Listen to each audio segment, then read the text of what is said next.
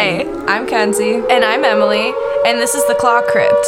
Crack open a cold one with us while we discuss everything true crime, Mysteries, conspiracies, and much more.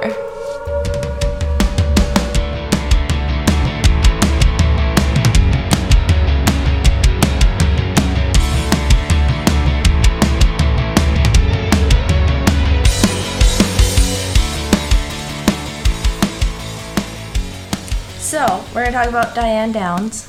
In a new location today. Yeah, we're in the garage. Football. Roommates are all watching a Vikings game, and it is very loud inside, so... Every couple minutes, ah! Touchdown! Go, go, go! Oh my god, the Vikings! And they're playing the Packers, which is apparently a big thing, because Wisconsin's like our neighbor. I don't know, I got a notification on Newsbreak this morning. It was like, the Packers are gonna take down the Vikings or some shit like that. Probably. I'm like, why do I care? I don't watch football. Why are you sending me this? This isn't what I wanted Newsbreak for. Either. Like that.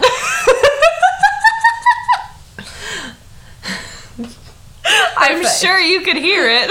That was like on cue. Yeah. All right, who texted him? We were going to record in my bedroom, but my bedroom is right next to the bathroom, and my stairs are really loud, and to get to the bathroom, you have to walk down the stairs, so you would have heard everyone walking down the stairs, and then you would have heard them pee, and then you would have heard them flush the toilet, and if they farted, it would have been a whole thing, and we would have started laughing. Probably stink, too. Yeah, so we're not... We're just full of complications today, so hopefully this goes smooth. How far would you go to be with someone you loved?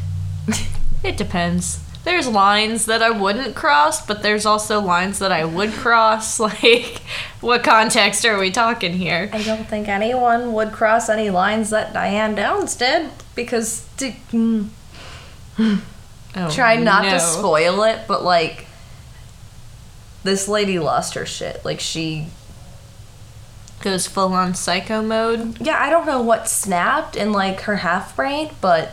Her half-brain. Yeah, she's not very smart either. Okay, so Diane is a mom of 3, and she becomes obsessed with this postal worker, who's not even her boyfriend, which we'll talk about later on. That's kind of, like, the basis of the story. She has 3 kids, an ex-husband, and she's, like, head over heels in love with this postal worker, which is a ex-coworker of hers, I guess? I don't know. Interesting. Anyways, I heard about this because I like watching murder documentaries and stuff like that when I fall asleep, which sounds weird, but murder documentaries, usually they explain everything. They're quite relaxing because you don't need to watch it. You can just close your eyes Yeah. and listen. It's like a podcast, but different. Because when the only thing they're showing is either the person sitting in a chair that's like giving an interview, or they do their cheesy reenactment of what's going on. Cheesy reenactments. Exactly, so they're perfect to watch with your eyes closed, because then you don't have to see any of that, but you can hear everything because they narrate it all. So anyways, I heard of this, and like, in my notes I said it was last night, and then I put in parentheses that last night was August 26th. So, not that long ago, I heard of this, and I was like, I need to do this episode. Like, this lady lost all of her marbles, and I need to cover her. Was this the one that I was sitting there typing up Michelle, and I saw you open up another one, and I was like, Kenzie, go to bed. I was like, I need to put her name in at least so that I know what's going on. That was so funny, because you're like, I just typed up, like, 3 episodes or whatever, and I was like, dang, I'm, like, still finishing 1. Well, and then I see you open a 4th one. I'm like, lady. I had 2 that were almost done. I think it was Carla and The Hook for the Spooky Oopie episode. I had those 2 that were almost done, and I just, like, touched those up and printed them off. And then the 3rd one I opened was Diane. And to be fair, Michelle was a very long case. Yeah. Okay, so for some reason, this case became huge in the UK. Like, So some of our listeners will probably be familiar with it because we get a lot of listeners from the UK. Yeah, it's so weird, though, because it happened in the US. But for some reason, like, when I research and stuff like that, I look at like newspaper articles, I look at like actual websites, and then I watch other documentaries, and then all information that's said in every single one of those I'm assuming is like reliable, and I put that in. And like everything I watched, everyone had a British accent. It was really weird. I mean, I guess it's probably kind of like Jack the Ripper, how it like blossomed in the UK, and it's like people obsess over it. Yeah, but that actually happened in the UK. Yeah. This one didn't. This is in the US. Yeah, I'm saying it's like vice versa. Oh. Because like it happened in the UK, Americans kind of obsess over it because it's like... They do. Which, I still think Jack the Ripper could possibly be H.H. Holmes, I think it is. I need to finish Jack the Ripper. Mm-hmm. Right after Jack the Ripper, we should do H.H. Holmes, because I'm pretty sure... I do want to link those two. There's a definite possible connection between them. There's so many theories about how they could be the same person. Mm-hmm. Makes sense. And the timelines add up, and it's... Yes. Okay, so Diane Downs was born Elizabeth Diane Downs, but everyone calls her Diane Downs, so that's just what I'm going to be calling her. Yes, another. How do you get Diane out of Elizabeth? Well, her middle name was Diane. Oh. It was Elizabeth Diane Downs, but she went by Diane. Okay. Yeah. I was like, how the fuck? Yeah. I was confused too, because I looked up Diane Downs, and then everywhere I looked kept bringing up this Elizabeth girl, and I was like, what? Who dis? Yeah, and then after that, like after the first paragraph, they would switch to talking about Diane, and then I connected the two. She went by Diane because that was her middle name. Makes sense.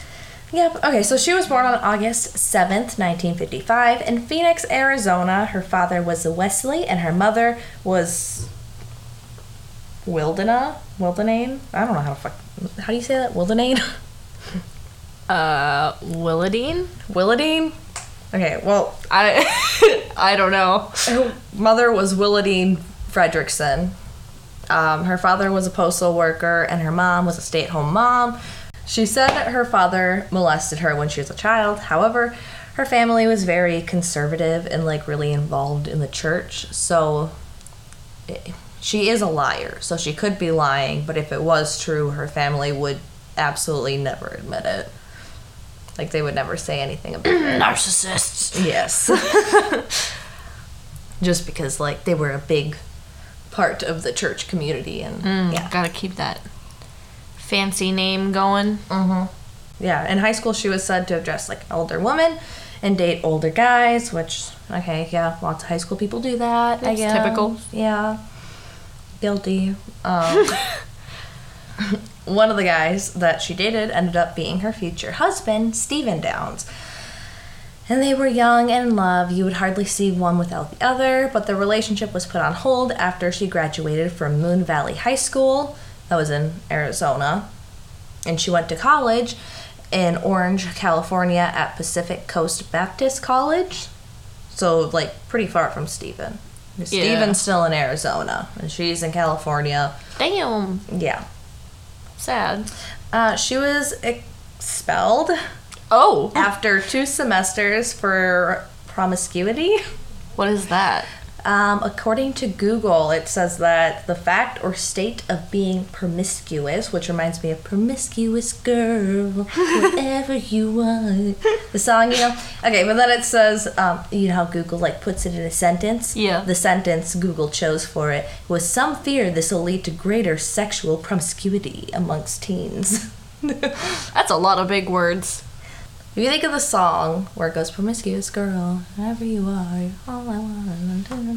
It's a very sexual song, like you're being promiscuous, like sneaky, kind of like, or like a sneaky link, like a sneaky tease, like a sneaky tease, basically. Okay. And then promiscuity is like the act of doing that. So she was expelled because of promiscuity, but she was just being promiscuous.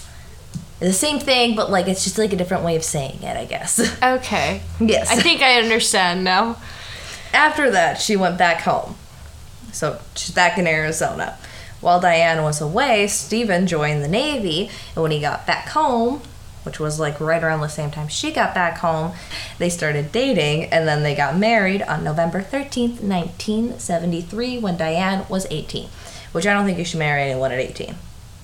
No. I don't think anyone is ready to get married at 18. No. At 18, I was with my boyfriend for 5 years, and I knew I was not ready to get married at 18. You're, like, just blossoming into the adult world. Like, live it a little bit first. Jeez. Mm-hmm. I mean, if that's what you want to do, go for it. But, like, I don't know. It would have been almost 4 years that I was with my boyfriend when I was 18. Right? I have no idea. You guys have been together for fucking ages. Yeah, about 4. We're going on 8, so... Something like that. It's been a while, but... even at that point, I knew I wasn't ready to get married. But she apparently did, so... Go her, I guess. Yeah, the marriage did not go as planned. Mm-hmm. Go figure.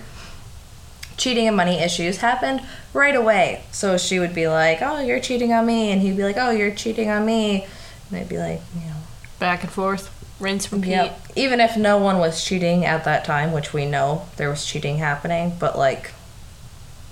they would still, like, use it against each other in an argument type of a thing. But no one knew about this because they kept the picture-perfect family image going on.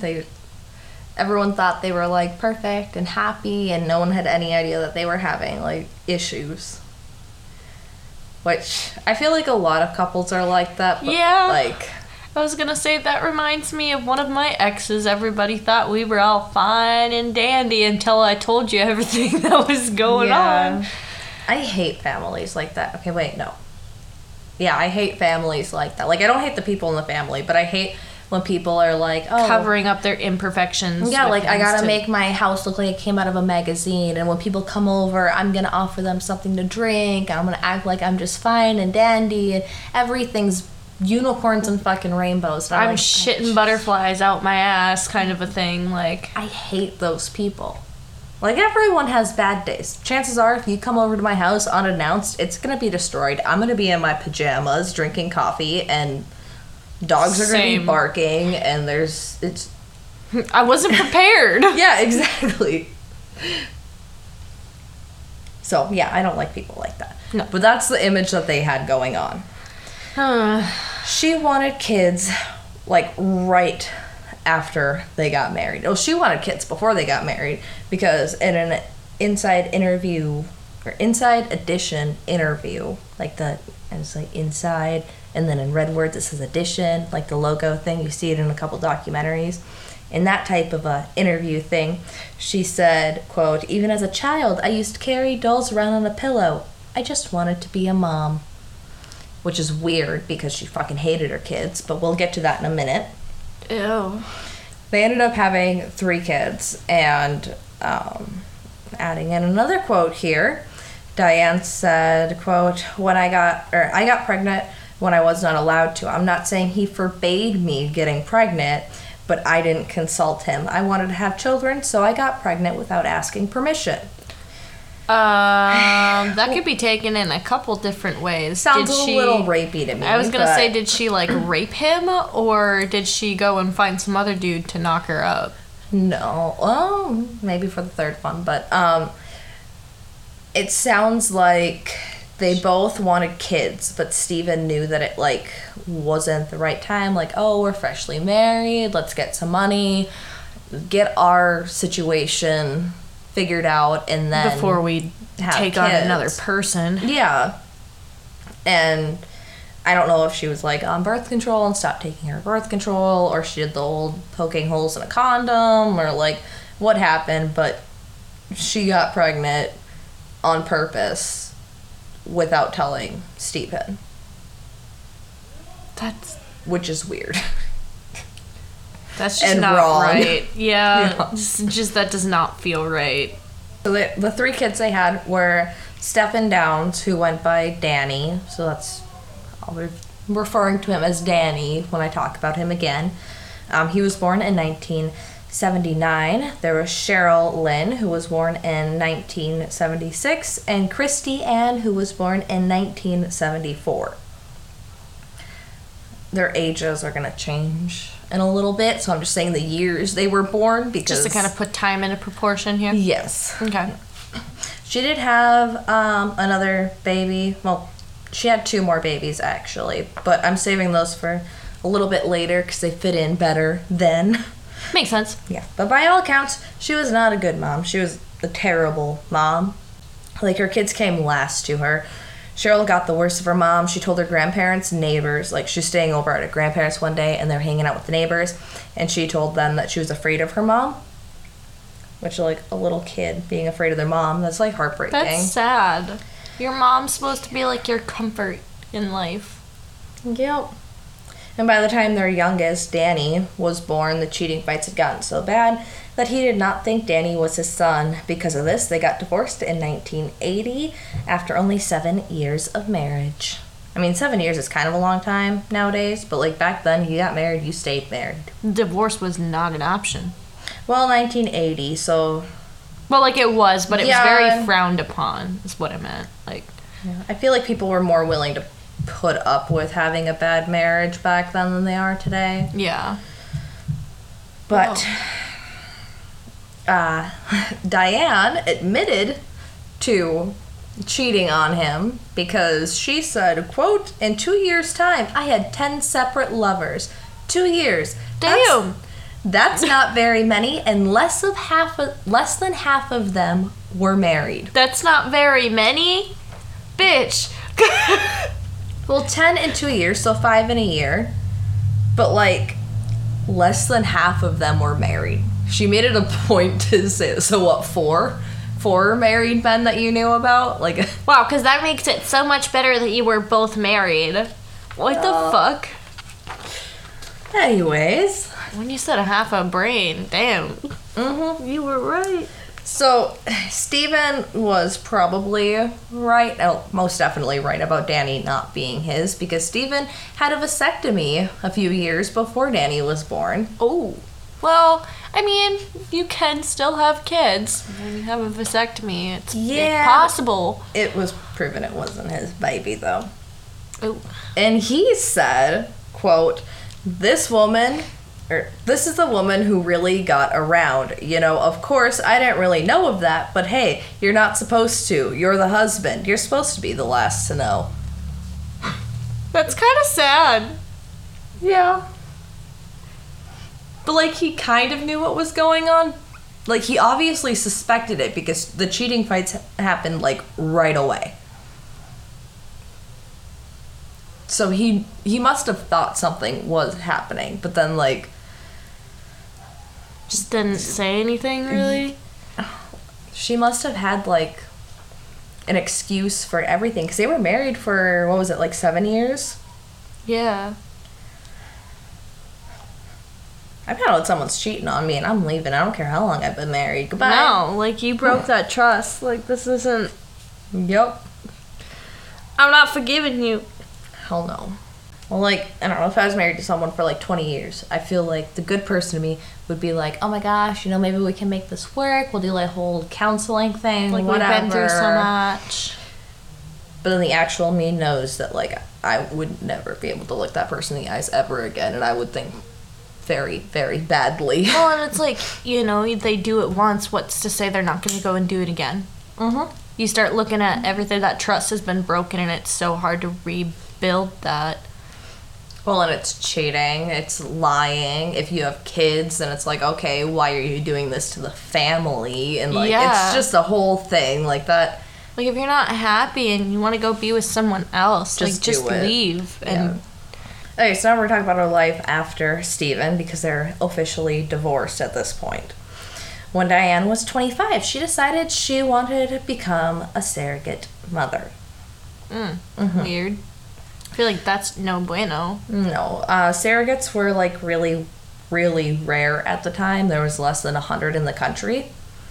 Oh, so I'm sure she made bank from it, though. Oh, yeah. She would have gotten thousands of dollars.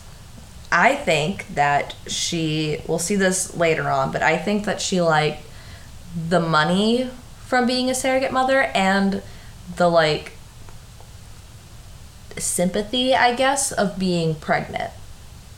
Because everyone's like, oh, I want to feel your belly. Oh my God, let me get the door attention for you. from it. And, like, Yeah, like everyone was focused on her when she was in the room when she was pregnant.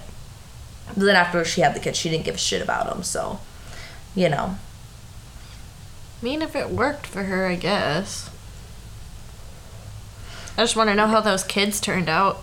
We'll get to that. Imagine, though, like, being somebody who would, like, had Diane as a surrogate and having that kid, and I'm assuming shit goes downhill, and, like, finding out all the shit that we're about to find out that she does, like, and then going, damn, my kid came from that person. This story, kind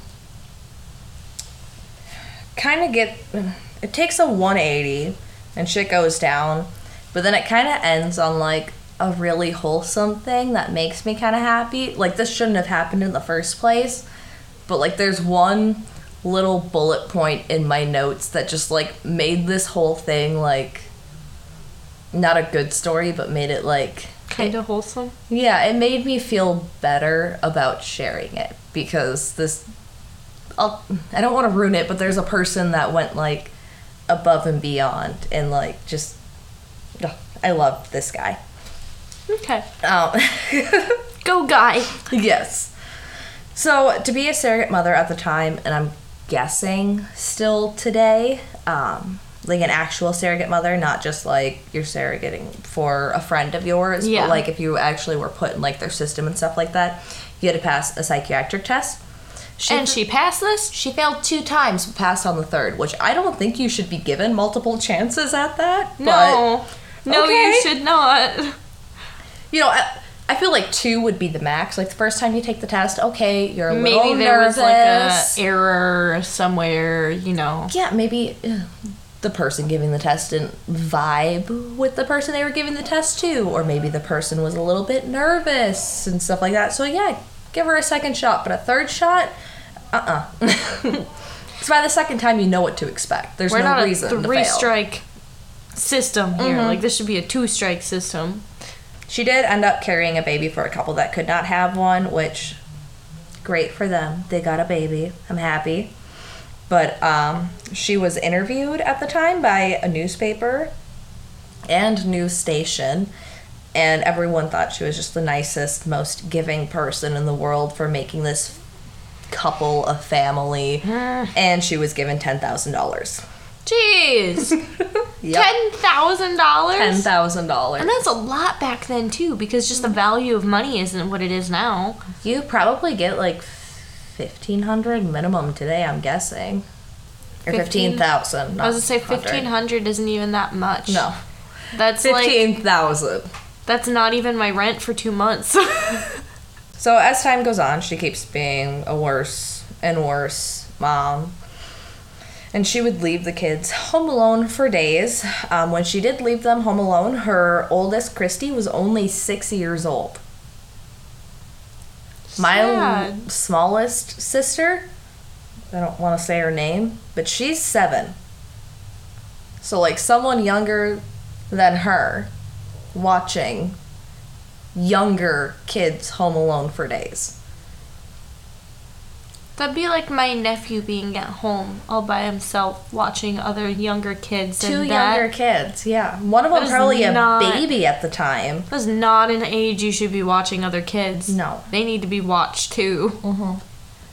I mean, like, if you're in the other room watching TV or getting work done, then yeah, maybe a 6-year-old can watch a kid in a way of like, hey mom, baby's crying, I think it's hungry, and like come into the room and tell you that. If you're in like the other room, but by themselves. No way. Would never do that. I don't think anyone would ever do that. Except for Diane. Yep. The kids were often seen sitting outside the front door, like on the front porch, for hours at a time, being like, they were waiting on her to get home to be let into the house. So sometimes they weren't even let inside? in. Yeah. What the fuck? Yep. She only was worried about herself and men. Like, she just wanted guys. She didn't care about her kids or anything like that. These poor children. Yeah. Drives me nuts. I don't like her at all. We're going to talk about a guy named Robert Knickerbocker. Okay, but Robert went by Nick, so I'm just going to be calling him Nick for this. Okay. In 1981, Nick was one of the guys that she had liked at work. She worked at a post office at this time. Oh, is this the postal man she's obsessed Yes. with? Yes. It is. He was married and just wanted an affair, nothing emotional.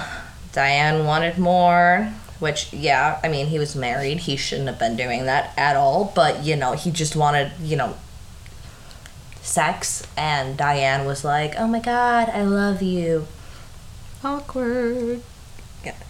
And he told Diane he didn't want kids and that he was just looking for fun. I mean, he was honest about his intentions. Yeah, but it was not over for Diane at all.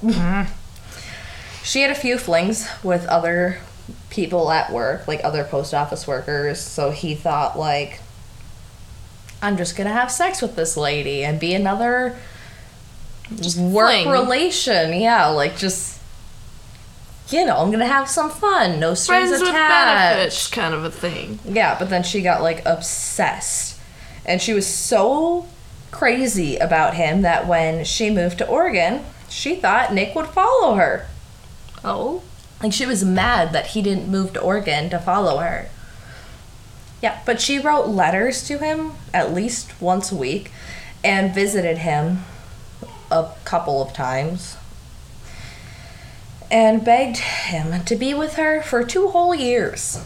Okay, so for 2 whole years, this lady's, like, writing letters, showing up at his place, like, be with me, be with me, be with me, and, like, lady, stop. That would drive me nuts. Oh, my God. Talk about clingy. No shit. After she moved away, I don't know how long she worked there, but I'm guessing it was, like, at least a year, so probably, like, 3 whole years of obsessing with this guy. Now we have 27-year-old Diane, who is in love with her ex-coworker, because she doesn't even work there anymore. I thought you were about to say Doofenshmirtz. I was like, doobie doobie dooba doobie doobie dooba Perry, Perry the platypus. She came to the conclusion that her kids were keeping them from being together. Because he said, like, oh, I just want an affair. I don't want kids, type of a thing. So she's like, fuck my kids. The kids are the problem, not me, not his wife, not his whole other life that he has going on. It's the kids. What the fuck? Makes sense, right? Totally. And instead of giving them to Steven or even dropping them off at the fire department, she lost her marbles and decided she needed to kill them. Bro. Yep. She thought it would be a new life for her. No kids, a new man, and I'm sure she thought it would be unicorns and cupcakes. Just, you know. Shit and butterflies. Yep. Fabulous life. No more kids, you know. Yeah, let me just kill my spawns. Yep. So on May 19th, 1983, she put 8-year-old Christine, 7-year-old Cheryl, and 3-year-old Danny in the car and drove them to a farm that was 12 miles from their house. I don't like where this is going. Yep. The farm was her coworkers. Her kids got to see horses, and they loved it. They were like, oh my God, I'm loving the horses and Don't watching tell them. me she kills them at her coworker's No, farm. she doesn't. I was gonna say...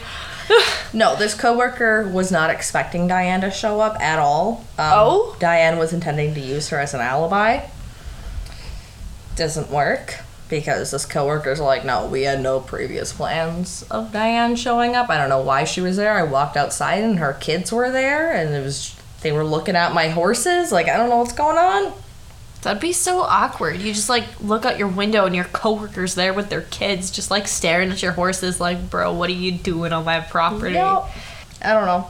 So after the farm, she took the kids to Old Mohawk Road. It was a private road where she could do this and not be heard. Yeah.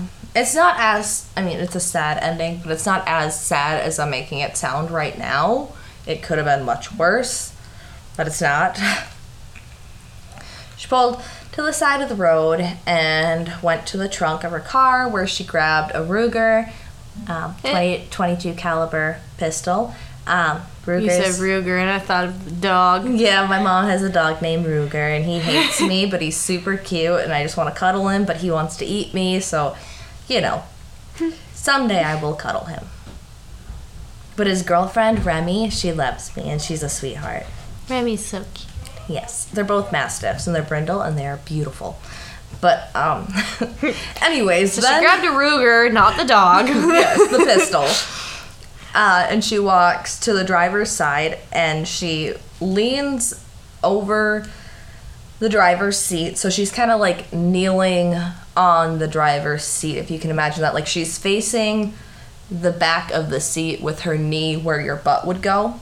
Like, you ever open your car door and you're like, oh, I need this, but I'm not actually getting in my car. You just kind of like kneel on your seat to grab whatever it is you're grabbing. That's kind of what the position she was in. First, she shoots Cheryl, 7 years old, Cheryl, from about 6 inches away. She tried to escape, but her mom shot her again. She had 1 bullet in her chest and 2 others in her, lower torso. Oh my god, and imagine being the other kids watching this too, and knowing what's gonna happen to you now. And they're probably next she shot Danny in the back, who was definitely in a car seat because he was 3. So he couldn't even, try to get out. No.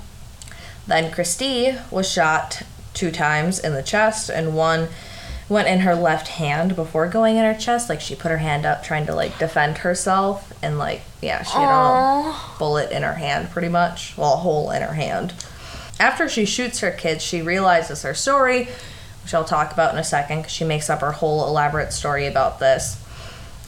Her story won't make sense if she is unharmed, so she shoots herself in the left arm. The fuck? Yep. I don't know what that was. The fuck to that too?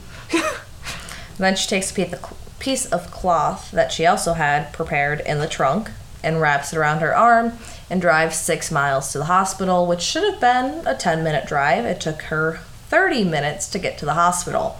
When she got there, she ran to the ER and said, "Save my children." Cheryl was already dead by then. She had choked on her own blood. The other 2 were in critical condition. Christy was not able to talk because she had a stroke just a few minutes after getting to the hospital, and Danny had a spinal cord injury and was paralyzed. That's so sad. So these kids weren't even, dead yet, and they were just suffering. Yeah. That's so sad. Yeah, so her story, she had it, prepared and ready to give to police. She said that on their way home from the farm, a hairy man was signaling for help on the side of the road, so she pulled over. Man. A hairy man. Yeah, that's what she said. What, did she see fucking Sasquatch? I don't know. But this man apparently tried to carjack her, he was trying to steal her car. First, he shot her in the arm. Then he walked to the passenger door, opened it, and shot the kids. Diane said that she tricked the man by pretending to throw the keys, like you would pretend to throw a toy for a dog. Yeah. She did that, and when he went to go look for the keys, she jumped back in the car and, quote, drove like a mad woman to the hospital. Sounds totally reasonable. I have 2 things I would like to point out. Before we go over these 2 things, like usual, I'm not a mom.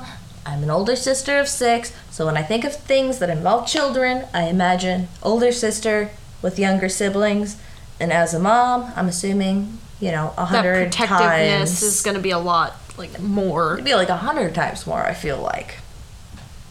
But 1, why would you stop your car for a strange man on the side of the road? Especially with your kids in the car. And get out with your kids in the car? Yeah. Why would you do that? I wouldn't do that unless I knew it was 100% safe. Or if I knew the person on the side of the road, then yeah, I would probably stop if I had a sibling in the car. I can't fit all of them in my car, so, I say, but you call the police then. You keep driving and you call the police and go, hey, there's someone there that might need help. Exactly what I put in my notes. I said, if he really looked like he needed help, I would have called the police and kept driving. Okay, so it's a reasonable thing to do. You keep driving, Simple you call as the that. police. You don't stop and get out. Yes. 2, if I had found a piece of cloth in my car after this hairy man supposedly shot the kids and me, I wouldn't have put it on my arm, because it doesn't take a genius to know if you get shot in the arm, you're probably gonna live. You have other kids I would have that put are... it on the kids. Exactly. I would have been attempting to stop the bleeding from the kids' wounds while on the phone with 911. Like, when you call 911, you usually be like, do this, do that. They'll tell you how to do CPR if you have to. Like, they know how to instruct you to do things. So I would have called 911 and then, like, done all of that while waiting for actual medical professionals to get there. Yeah, instead of driving to a hospital. Yeah, not that I've ever been in a situation like this, and I hope to God I never will be, but I'm assuming that's how I would have handled the situation. That's the more logical way to do it. To be fair, she was only 10 minutes from the hospital, but for some reason, which we'll get to in a second, it took her 30 minutes to get to the hospital. I was wondering why it took her 30 minutes. Oh, we'll talk about it. Okay, so we're jumping back to when she got to the hospital. Doctor said Diane was calm and not panicking at all. I'd be losing my shit. Oh yeah, I would be crazy. Again, as a sister, I would be crazy yelling at the doctors. I mean, I don't want to yell at doctors, but knowing me, I would be yelling like, "What's going on? Tell me everything." Like, fix them right now. Yeah, like, do something. You know. She was even seen laughing. What? Yeah, laughing. As her 3 kids, one of them dead already, 2 of them in critical condition. I mean, she's laughing. Some people, to be fair, do laugh in very inappropriate situations because that's just like a coping mechanism. But I feel like this isn't one of those times. No, I think she's laughing because she literally finds humor in all of this. Probably. When she was told that Danny was shot in the spine, she looked surprised and she was like, "Oh, it didn't go in his heart?" Like, she was trying to kill her kids. She literally asked that question?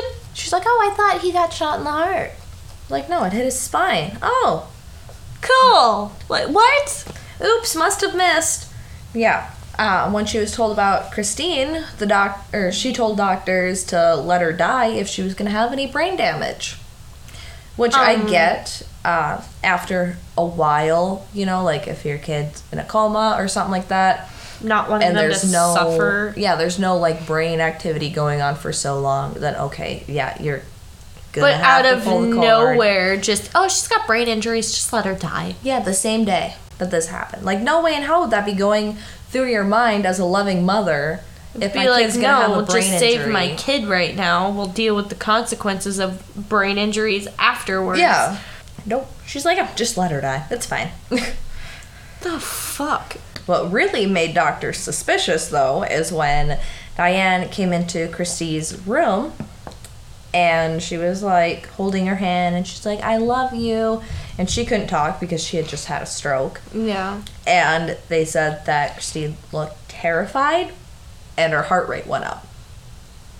Like, she was afraid of her mom. Like, do you know a stroke in medical terms is called a cerebral vascular accident? Yeah. Except this was just a cerebral vascular because this was no accident. This was an intended one. Because of this, her 2 living kids were taken out of her care and they were put into foster care for a little bit while investigators looked into Diane. So they lived? 2 of them, yeah. Shit. Cheryl is the one that died. Because she choked on her own blood? Yes. Yes, Christine was the oldest, so Cheryl was the middle child. Okay. She was 7 at the time. Still sad. Yeah. Okay, so now I'm going to poke a bunch of holes in our story. Well, I'm not going to. Investigators did, but they did a good job, and I'm going to expose the fuck out of her. I already pointed out my, like, personal holes, like what I would have done in this situation, but, you know. There's more holes. Yes. So Jim Pex, one of the lead investigators, looked at the car, and he noticed that the blood spatter pattern. I always want to say splatter. I think like blood splattering. Mm-hmm. But it's a spatter. It's a spatter, yeah. Okay, so blood splashed on the passenger door where Cheryl was sitting, so the door was closed. and obviously came from the driver's side. And she said the passenger door was open. She said that, yeah, he walked around to the passenger side to shoot into the car. Would not make sense. No. There's no way blood could be on the... Well, okay. It could, but it wouldn't be... There could be. It'd be in a different sort of, like, spatter pattern. The next point I'm coming to would make it literally impossible for the door to be closed. Remember how I said she was trying to get away from her mom? Yeah. Blood spatter under the car on the passenger side was found, which just proved Jim's theory that the door was closed, because there's no way blood could have gotten underneath the passenger side of the car unless she was out of the car on the ground. It's like, if you think about it, you're standing... Okay, so the door doesn't open all the way, so you're probably standing somewhat close to her. You shoot her, the blood, a little bit of it might get on the door, but most of it would probably go... On the ground.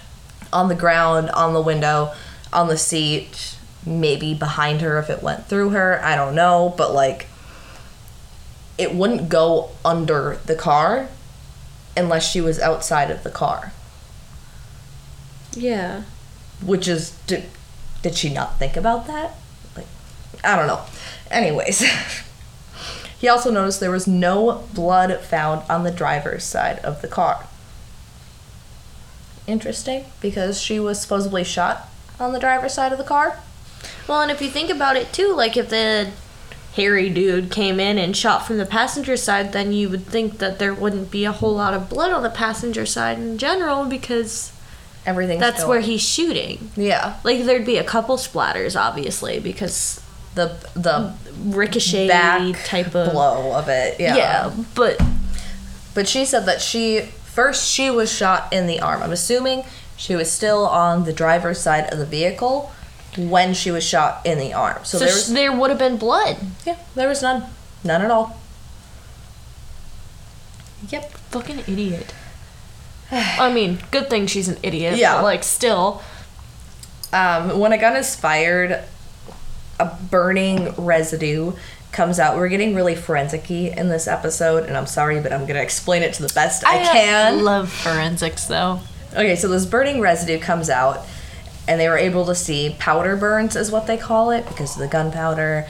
And, like, if you shoot at really close range, you'll get the powder burn on you. It's like if you shoot a gun, how you can find gunpowder residue on your hands, but except it's coming from the barrel of the gun, so it's still hot. Yeah. So it burns.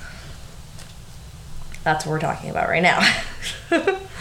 I remember you, like, practicing explaining this to me. I was practicing explaining a different part, because I had no... Oh, okay, I'll explain it in a second. But there's a part coming up that I literally had no idea was even a thing. I was like, what the heck? Yeah, it was confusing. With the bullet? Yes. Okay, but they were able to find these powder burns on Cheryl, and that was another problem in Diane's story, because she would have had to been, like, for the amount of burns that were on Cheryl, she would have had to be 6 inches or point blank. Like, 6 inches away would be the max. Mm-hmm. If you're shooting from outside of the passenger door, it's a little hard to get that close. I mean, she was in the front seat, so, like, it is possible. But highly unlikely. But really, yeah, you would have to be super close. And with the blood found under the car, that makes it even more suspicious, because, like, okay, what's going on here? Just like, here, nothing is adding up. Yeah. Oh, burns from the gun, well, the powder burns, were also found on her other 2 kids. So, again, if you're shooting from the passenger door, there wouldn't be those burns. The 2 other kids are in the back seat.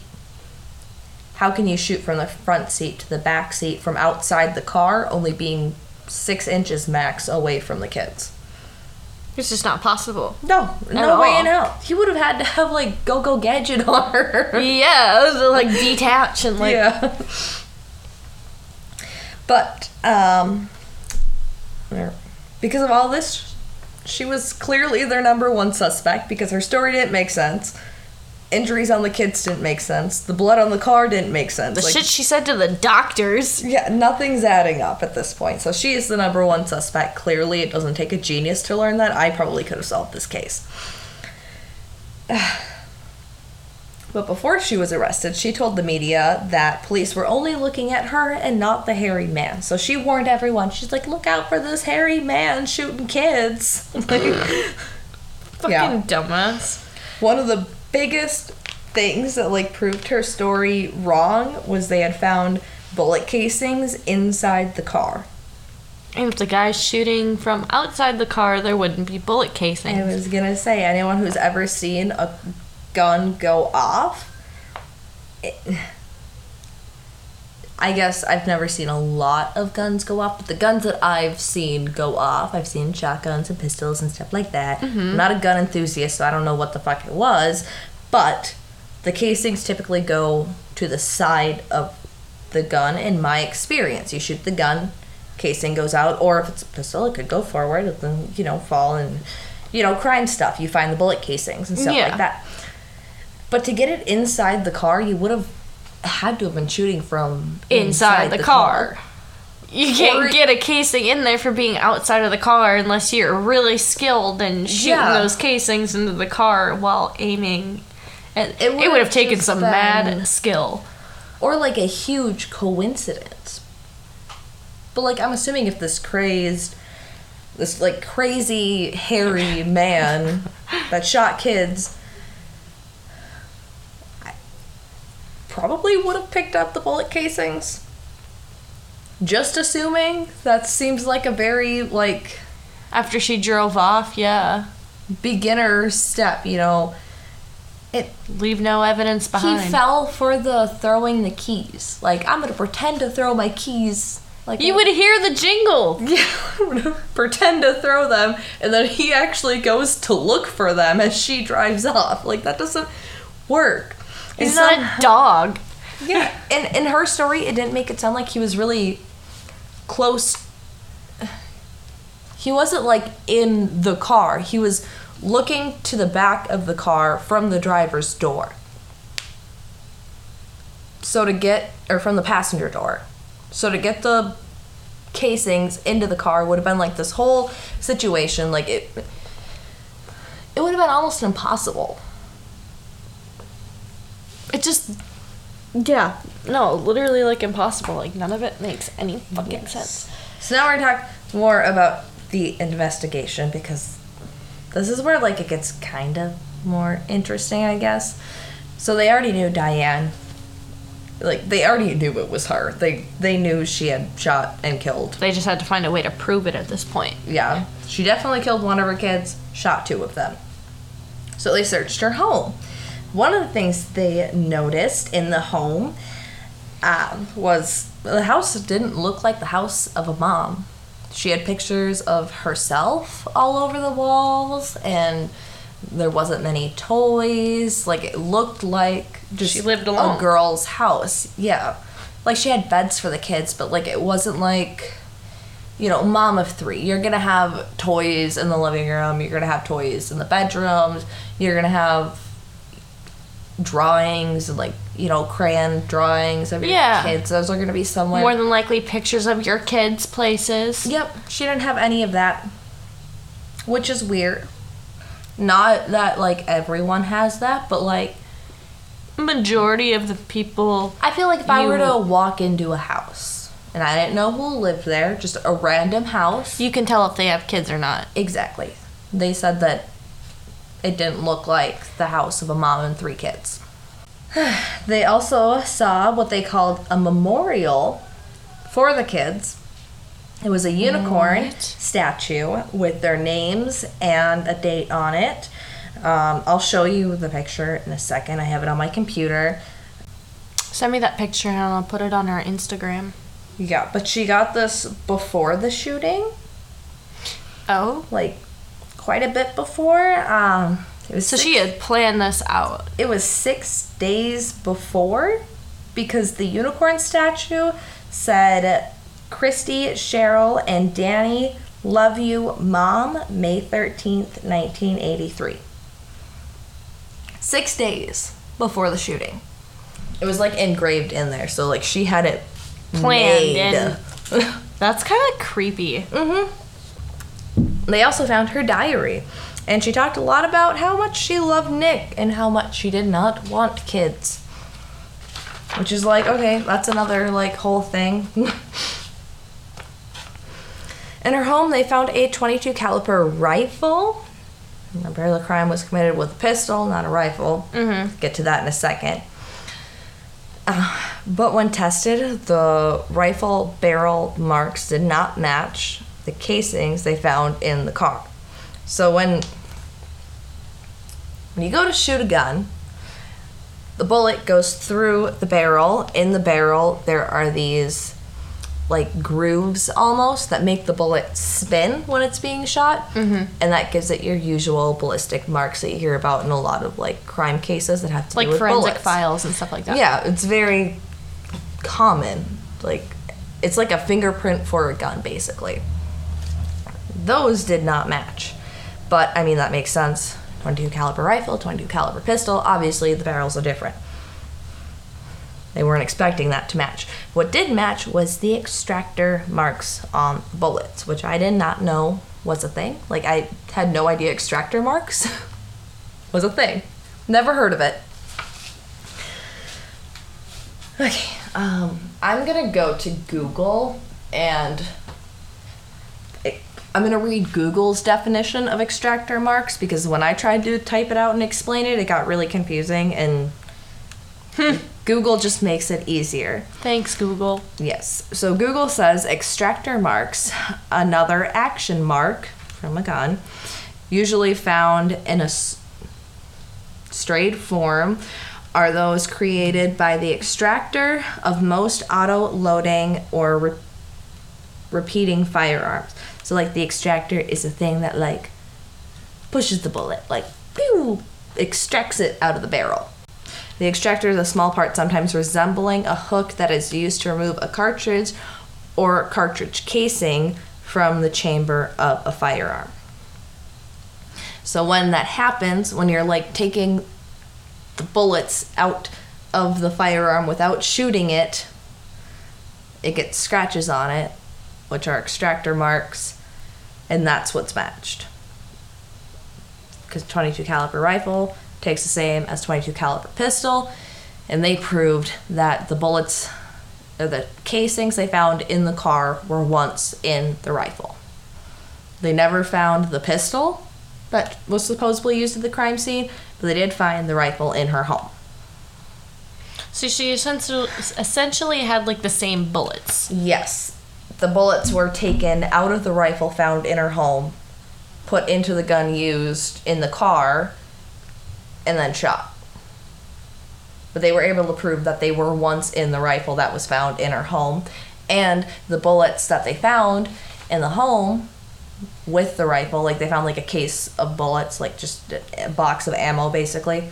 They found that, and it was the same manufacturer and stuff like that as the ones found in the car. Which is either a hell coincidence or she done did it. Yeah, but with the extractor marks, that's like... She definitely done yeah, it. Yeah, they were once in her .22 caliber rifle. And then moved to the pistol. So, like, clearly they were once in her gun, in her house, with this creepy unicorn memorial for them, and, like... And so she just unloaded them from the rifle and stuck them in her pistol? Yep. Because I guess I looked up a little bit more on extractor marks and bullets and stuff like that, and I guess the metal that goes around the bullet, like the casing, is actually, like, a pretty scratchable metal. So, like, it really easily gets marks on it. And so it had the marks from being in the... And because of all that, on February 28th, 1984, so like 9 months after, she was arrested. Good. Right after, the judge said what she was in court for. So, like, she went into court, and then the judge was like, oh, just so you know, you're going to trial for murder. or 1 murder and 2 attempted murders and blah blah blah. Her attorney stood up and was like, Diane's pregnant! Bro, what? In front of, like, the jury and everyone, so yeah.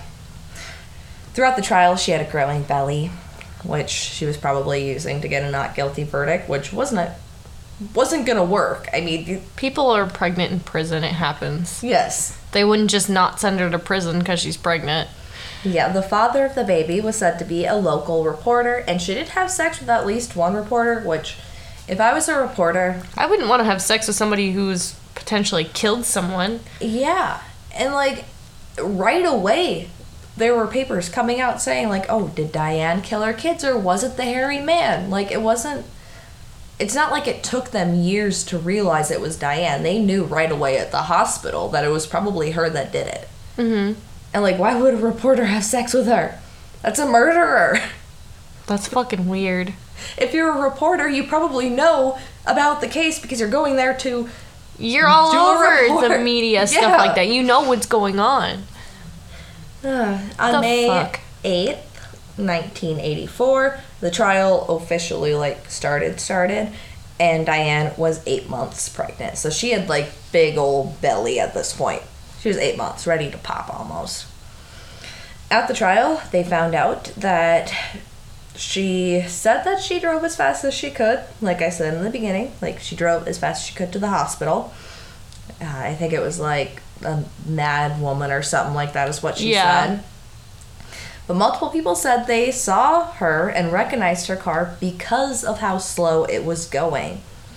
One of the cars that one of the witnesses they called up on the stand was in a car, and she recognized Diane because she had a young boy in the car, her son, and the boy asked, why are the license plates on the car red?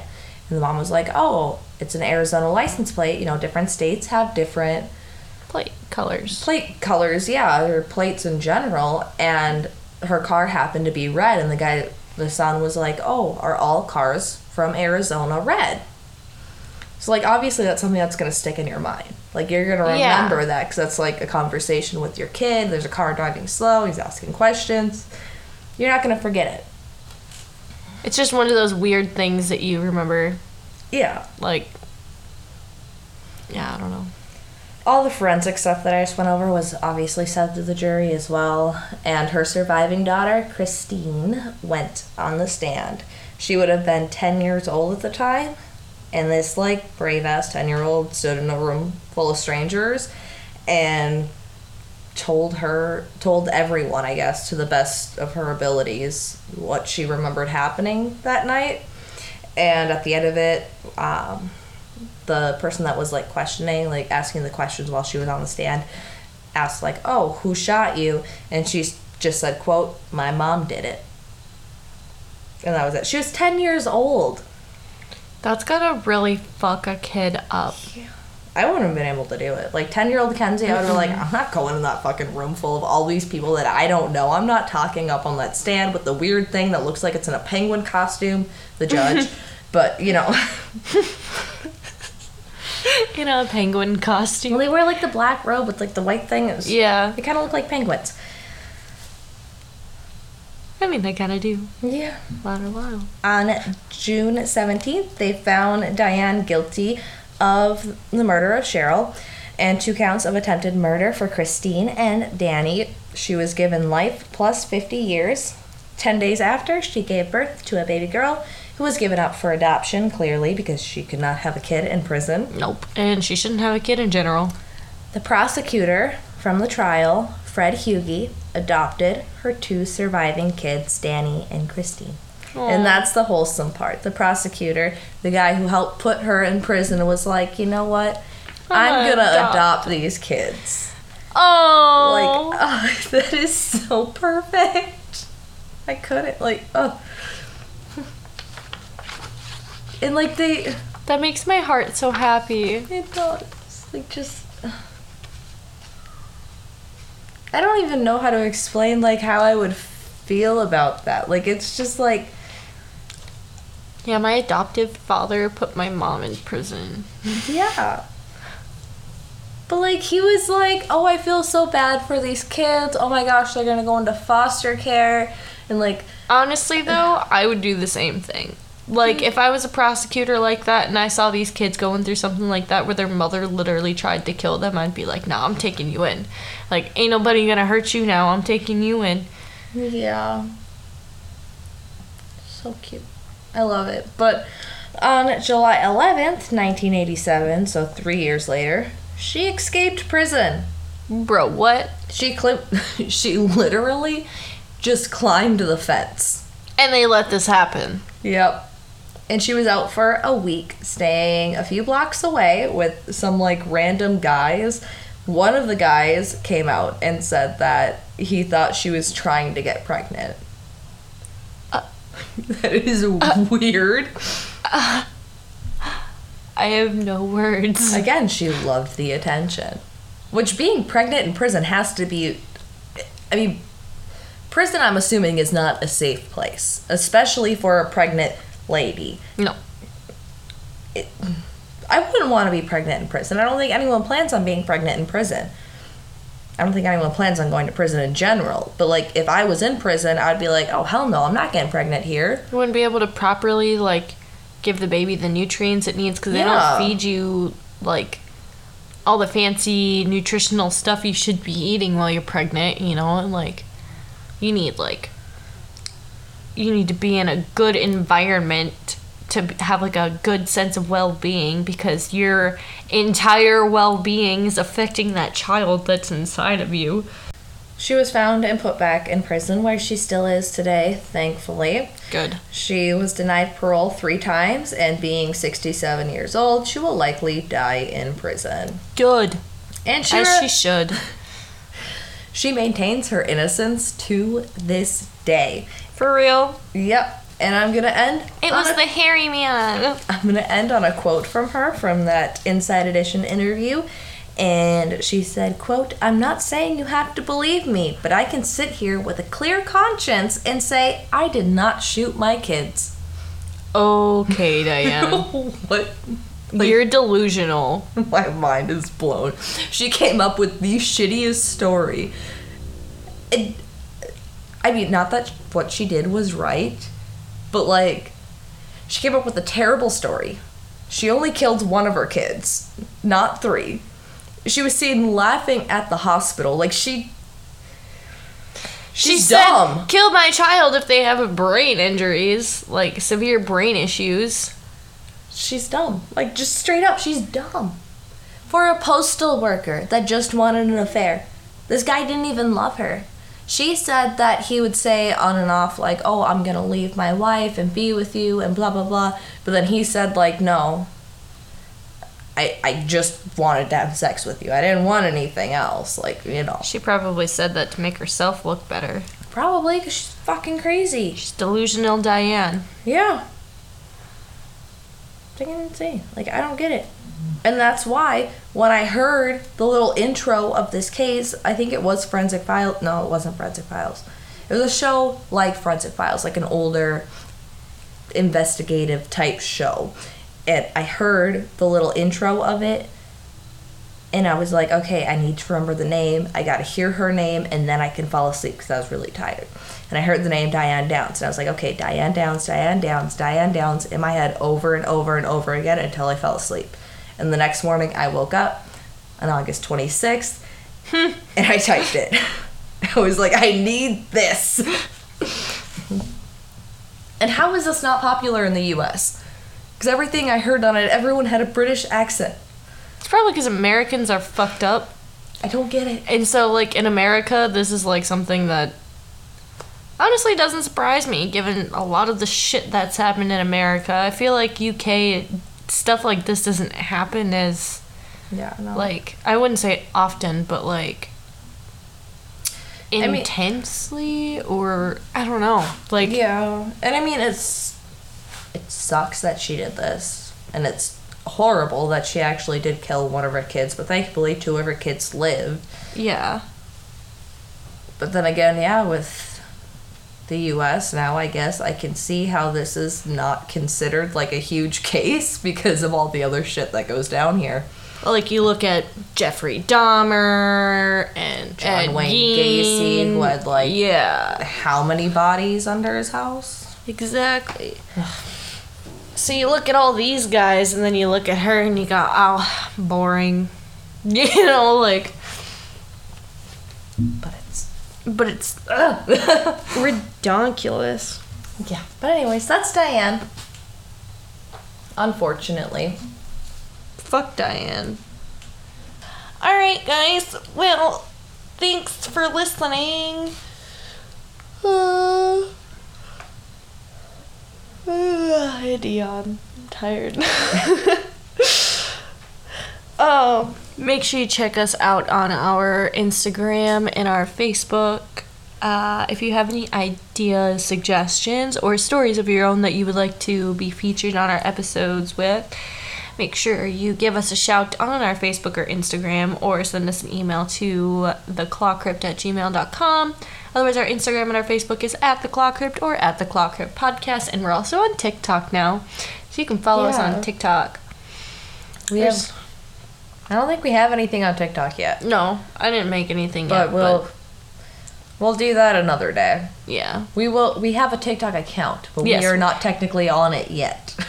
We have 0 followers, and we're 0 following anybody on the TikTok, but it is there. It exists. I don't even think our listeners have seen our faces yet. I don't think they have either. I've never posted anything on it. Me neither. We'll have to do like a face reveal sometime. Oh, yeah, well, Once it's not that hard to find us, but... Yeah, it is. Do you know how many Kenzie and Emily duos there are out there? Unless you're somebody who knows us personally, like... Well, we don't have a whole lot of people on Facebook, and we are one of the only 2 people on Facebook. So if you really wanted to find us, you could. But if you really want to see our faces in action, we will eventually have our faces on TikTok. But anyways, go check out our social media and hit us up if you got any stories or cool ideas. And thanks for listening. Okay, bye! Goodbye.